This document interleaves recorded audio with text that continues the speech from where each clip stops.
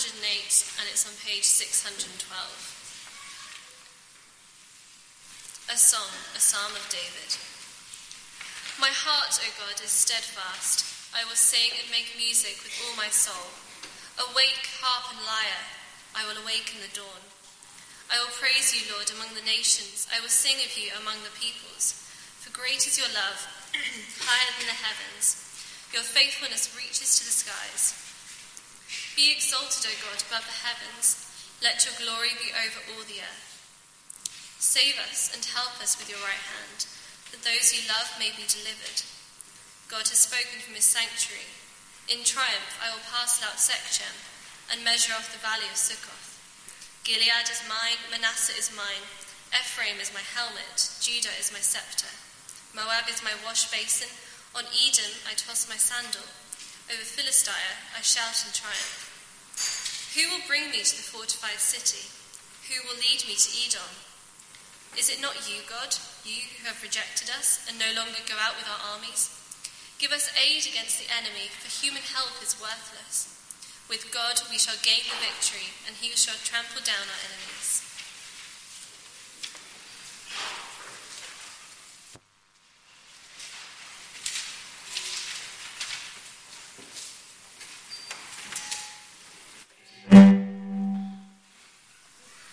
Thank you, Bethany, for reading.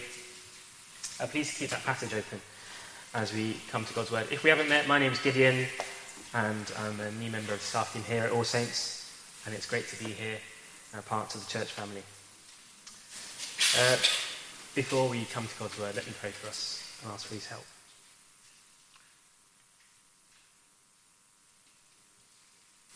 Our Heavenly Father, thank you that we can gather together this evening to sing your praises. As we come to your word, we thank you because your word is living and active, sharper than a two-edged sword.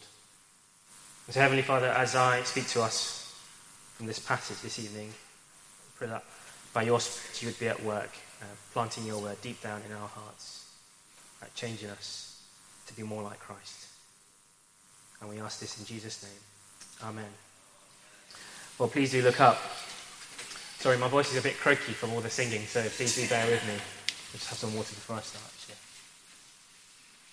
actually. So we come to Psalm 108 this evening. Psalm 108. And it's actually a combination of the endings of Psalm 57 and 60. Earlier psalms, both composed by David, detailing events that occurred at some point in his life. See, both Psalms, 57 and 60, were written under dire circumstances in David's life. And yet both Psalms end in praise of God. And it's these bits of praise of Psalm 57 and 60 that combine to give us Psalm 108. And so that's the context to this psalm, that's the background to it. David's life is in danger. And yet, it's striking that the words that begin this psalm is not of military strategy or a clever plan of how David's going to get out of this tricky situation. Bear with me a second. Rather, the words that begin this psalm in verse 1 is of David declaring that his heart is steadfast. My heart is steadfast, O God. You see, David knows that true human strength comes from not our physical might or the things we might do or the people that surround us. Rather, true strength, the true strength of who we are, the ability to live life well, comes from the inside. How we are on the inside will determine how we respond to life circumstances. And because David is steadfast on the inside, in his heart, we see two responses. Firstly, we see a heart that responds in praise. And secondly, we see a heart that responds in prayer. A heart that responds in praise and a heart that responds in prayer. So firstly, a steadfast heart can sing God's praises even in the trials of life. A steadfast heart can sing God's praises even in the trials of life. Verse 1, my heart, O God, is steadfast. You see, like David, when the Bible speaks of the human heart, it's speaking of more than just the physical organ that pumps out our blood, or the romantic place where Cupid shoots the arrow of love. No, when the Bible speaks of the human heart, it means our inner being, our spiritual life, where our loves and desires dwell. You know, a bit like a laptop or computer. Sorry. Its true operating capacity isn't the stuff you see on the outside. Rather, it's on the inside, isn't it? That's what really matters. It tells you its power and its performance capabilities. And that's kind of similar. When the Bible speaks of the human heart, it's speaking of our true operating capacity. What makes us tick. And so when David declares, "My heart, O God, is steadfast," he's saying my inner being, my spiritual life, my true operating environment is steadfast, O God. And it's this inner quality of David's life that drives his praise to God, even in the trials of his life. Verse 1, "I will sing and make music with all my soul. Awake harp and lyre, I'll awaken the dawn." David is saying, with all my being and my glory, with the best of me, I'll sing and make music to the Lord, right from the core of who I am. I will enlist everything at my disposal to praise God, even creation. David doesn't stop there. Verse 3, "I'll praise you, Lord, among the nations. I will sing of you among the peoples." David was probably hiding in a cave when he wrote this psalm, probably being chased by Saul and his army. Now, what right did David have to dream of praising God among the nations whilst hiding in a cave on the run from his enemies? You'd be forgiven for saying to David, why not get sorted first, you know? Why not find your way out this cave, prioritize your safety and freedom before you even dream of praising God among the nations and declaring his glory over all the earth? I guess one might think similarly of Christians throughout history and Christians today who do the work of spreading the gospel in countries where they face persecution. Why do Christians engage in evangelism in countries where the odds seem stacked against them, when they face persecution for their faith and sometimes even death? What would make a person want to sing God's praises in these circumstances? Well, I think just like David in this psalm, amongst many other things, Christians throughout history and Christians today confidently sing God's praises among the nations because they know that's where all history is headed. They know that one day, verse 5, the whole earth will declare God's glory. C.S. Lewis puts it like this: if you read history, you'll find that the Christians who did the most for the present world were just those who thought the most of the next. The apostles themselves who set out on foot the conversion of the Roman Empire. The great men who built up the Middle Ages. The English evangelicals who abolished the slave trade. All left their mark on earth precisely because their minds were occupied with heaven. Aim at heaven and you'll get the earth thrown in. Aim at the earth and you'll get neither. History is marching towards that glorious day when all earth will declare God's glory. And so let's aim for that. As we engage in evangelism, we are on the right side of history. As people come to a personal relationship with God, every day God's kingdom grows is a day he's being glorified, and nothing can stop it from happening. So join in. You see, human glory will fade, won't it? Nations will rise, and nations will fall. On a personal scale, human strength will fade, human beauty and intellect will fade. But God's glory just keeps growing every day. And one day it will fill the whole earth again. Praise God among the nations. Why? Well, because that's where all of history is headed. So join in. Join in. What do we learn from David in this psalm? Well, we see that a steadfast heart can and does lead to a heart for evangelism, even when the circumstances are not ideal. We won't be busy waiting for perfect conditions. Rather, our heart will desire to declare God's glory, come what may. I wonder how this shapes our mission and evangelism, not just on a church scale, but also on the individual scale. Are we waiting for perfect conditions to praise God amongst the nations? Or like the psalmist, will our desire always be to sing God's praises, regardless of our circumstances? It's a good question to be thinking about, isn't it? We carry on. Verse 4. For great is your love, higher than the heavens. God deserves the praises of the whole earth and the heavens because of who he is. The whole earth will one day declare God's glory because he deserves it. Ever thought about that?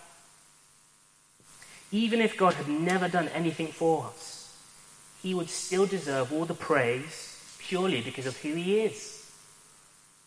Verse 4 wonderfully describes God's love. God's love is higher than the heavens. If you've ever sat in the window seat of an aeroplane when it's at cruising altitude, especially during the daytime, all you can see is the clouds and the skies. And if the plane went up and up for miles and miles, all you would be able to see is the blue ocean sky. There's no way of quantifying or measuring what you can see. God's love is like that, but infinitely more. You can't measure it. It just keeps going. And because his love is infinite, it never runs out. He never stops being patient with us.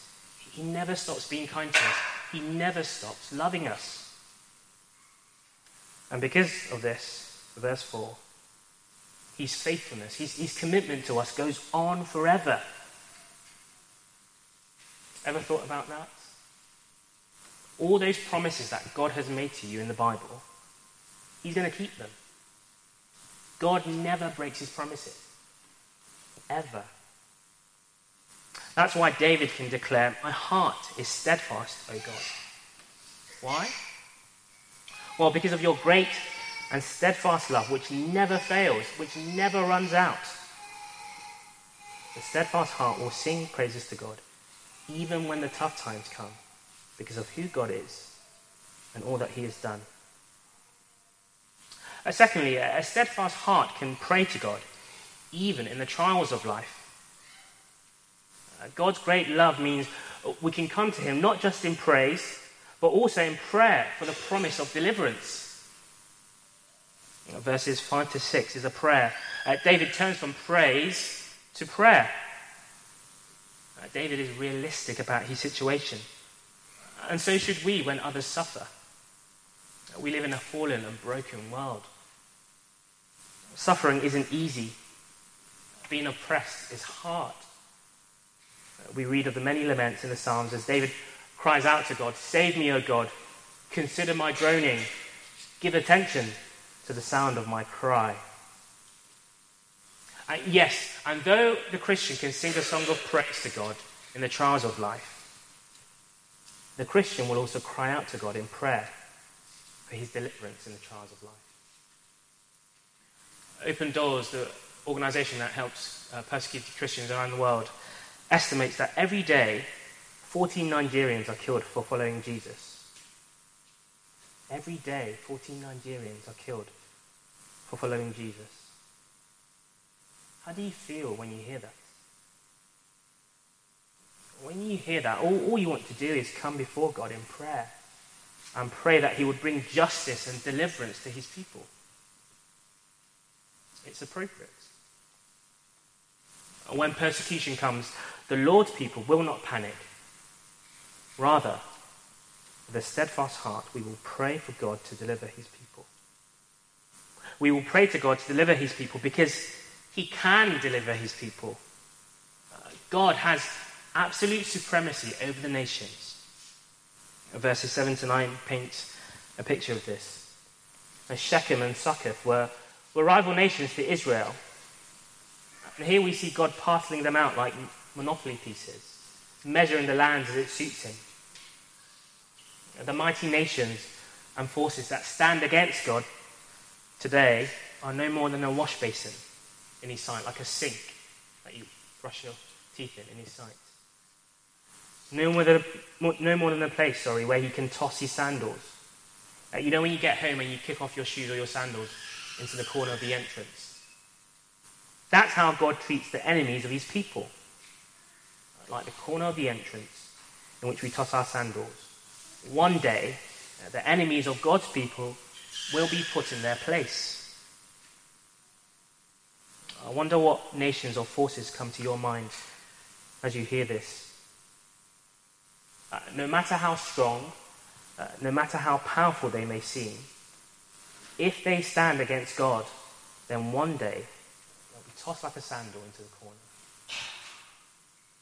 David's heart is steadfast in prayer because he has the utmost confidence in God, who delivers those he loves. The utmost confidence in a God who is mighty over the enemies of his people. And lastly, a steadfast heart can pray to God because, it's confident that it hasn't been rejected by God. Of course, our greatest need is to be made right with God, isn't it? And yet, verse 11, we were once God's enemies because of our sin. If not for Jesus, then the answer to this question would be yes, but no longer. We have been reconciled to God through the death of Jesus and the shedding of his blood. We have peace with God. We're no longer rejected. And so verse 12, we are assured of his great help against the enemy. And because of this, the Christian believer always fights the enemy from a position of strength, never fearing the power of sin or even death. Why? Well, because we have the Lord Jesus on our side, who has assured us victory. If you're here this evening and you have put your trust and faith in the Lord Jesus, then won't you know that whatever you're going through, God has not rejected you. If you're here this evening and you feel like there are fortified cities of sin in your heart that stand against God, that places your heart into bitterness, malice, jealousy, anger, pride, whatever it may be, would you know this evening that there is no spiritual stronghold that can withstand the awesome power of Jesus Christ? Victory, verse 13, belongs to him and to you also. I pray that you would know this victory in your life, that you would know his deliverance from sin.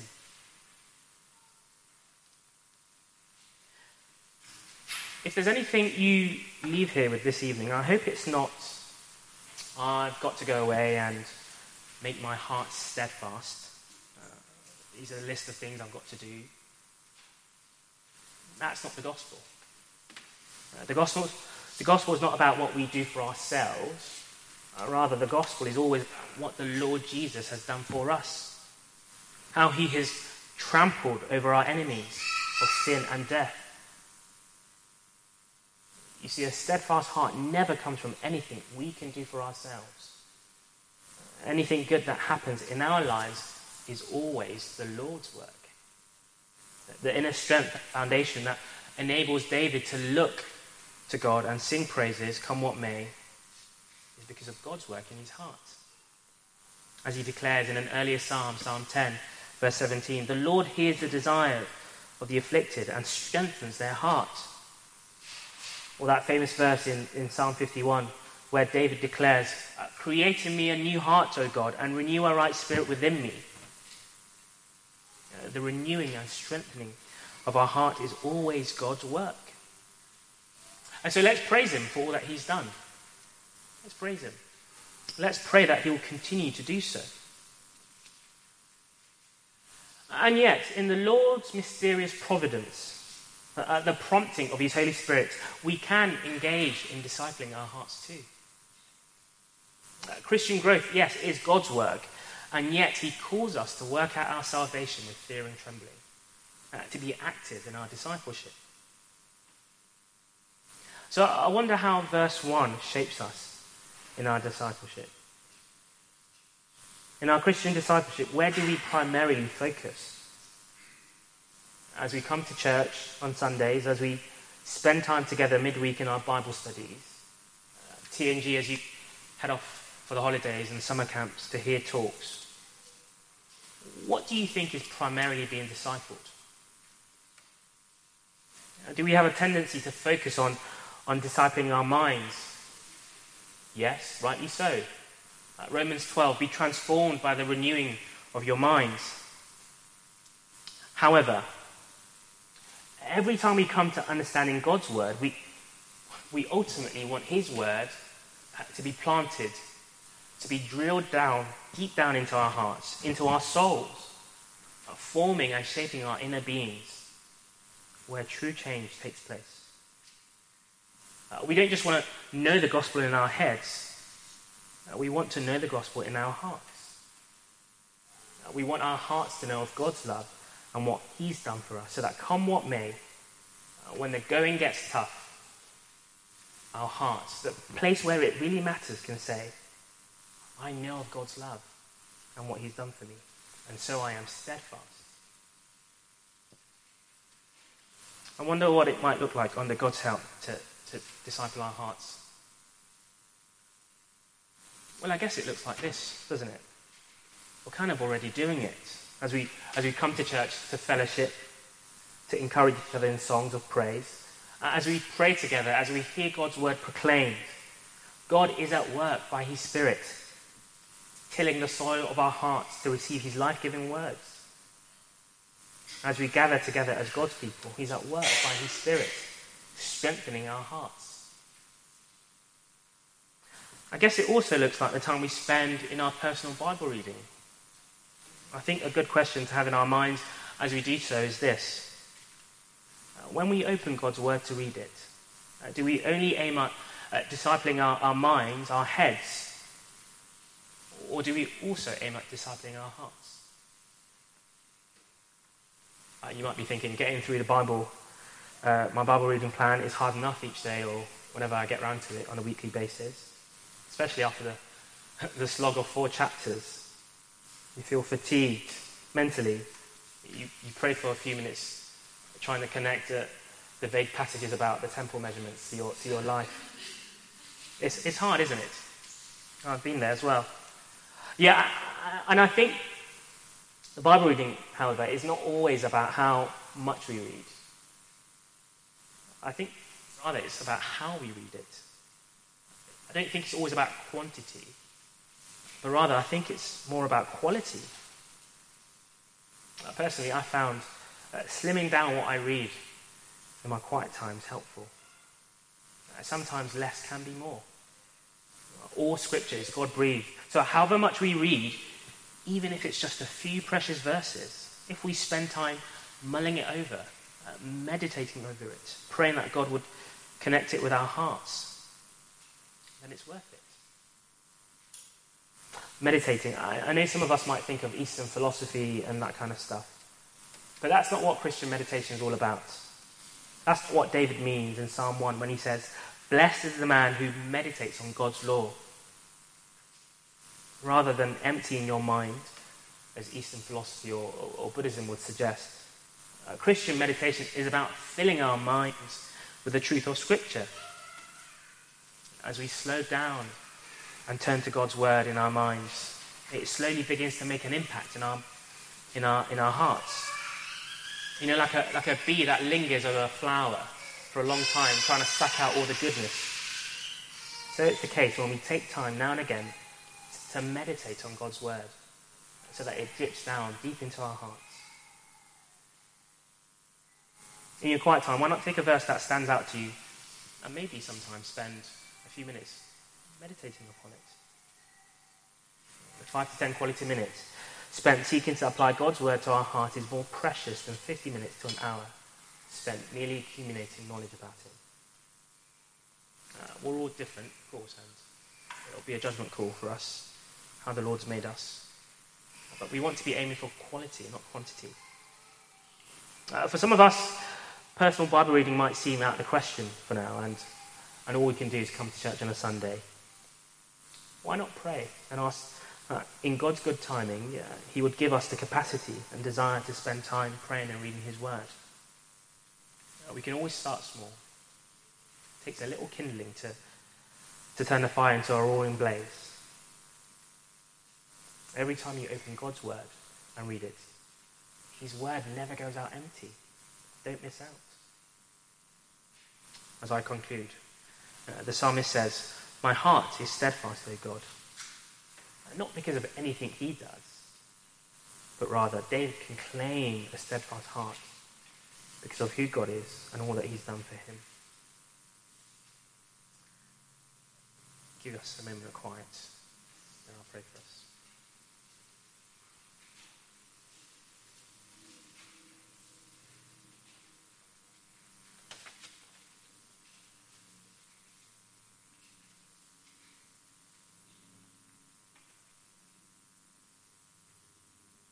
Our Heavenly Father, thank you for this passage.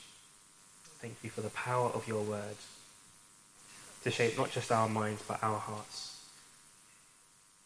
Our Heavenly Father, thank you for the gift of faith, for the work you've already done in our hearts, bringing us to know you, where it truly matters. Heavenly Father, as we hear your word, as we think about it, as we meditate upon it, we ask, Lord, by your Spirit, would you be at work, planting your word deep down in our hearts, so that come what may, in the trials of life, when the going gets tough, our hearts, just like David, can declare, "I am steadfast, O Lord." And we ask this in Jesus' name. Amen.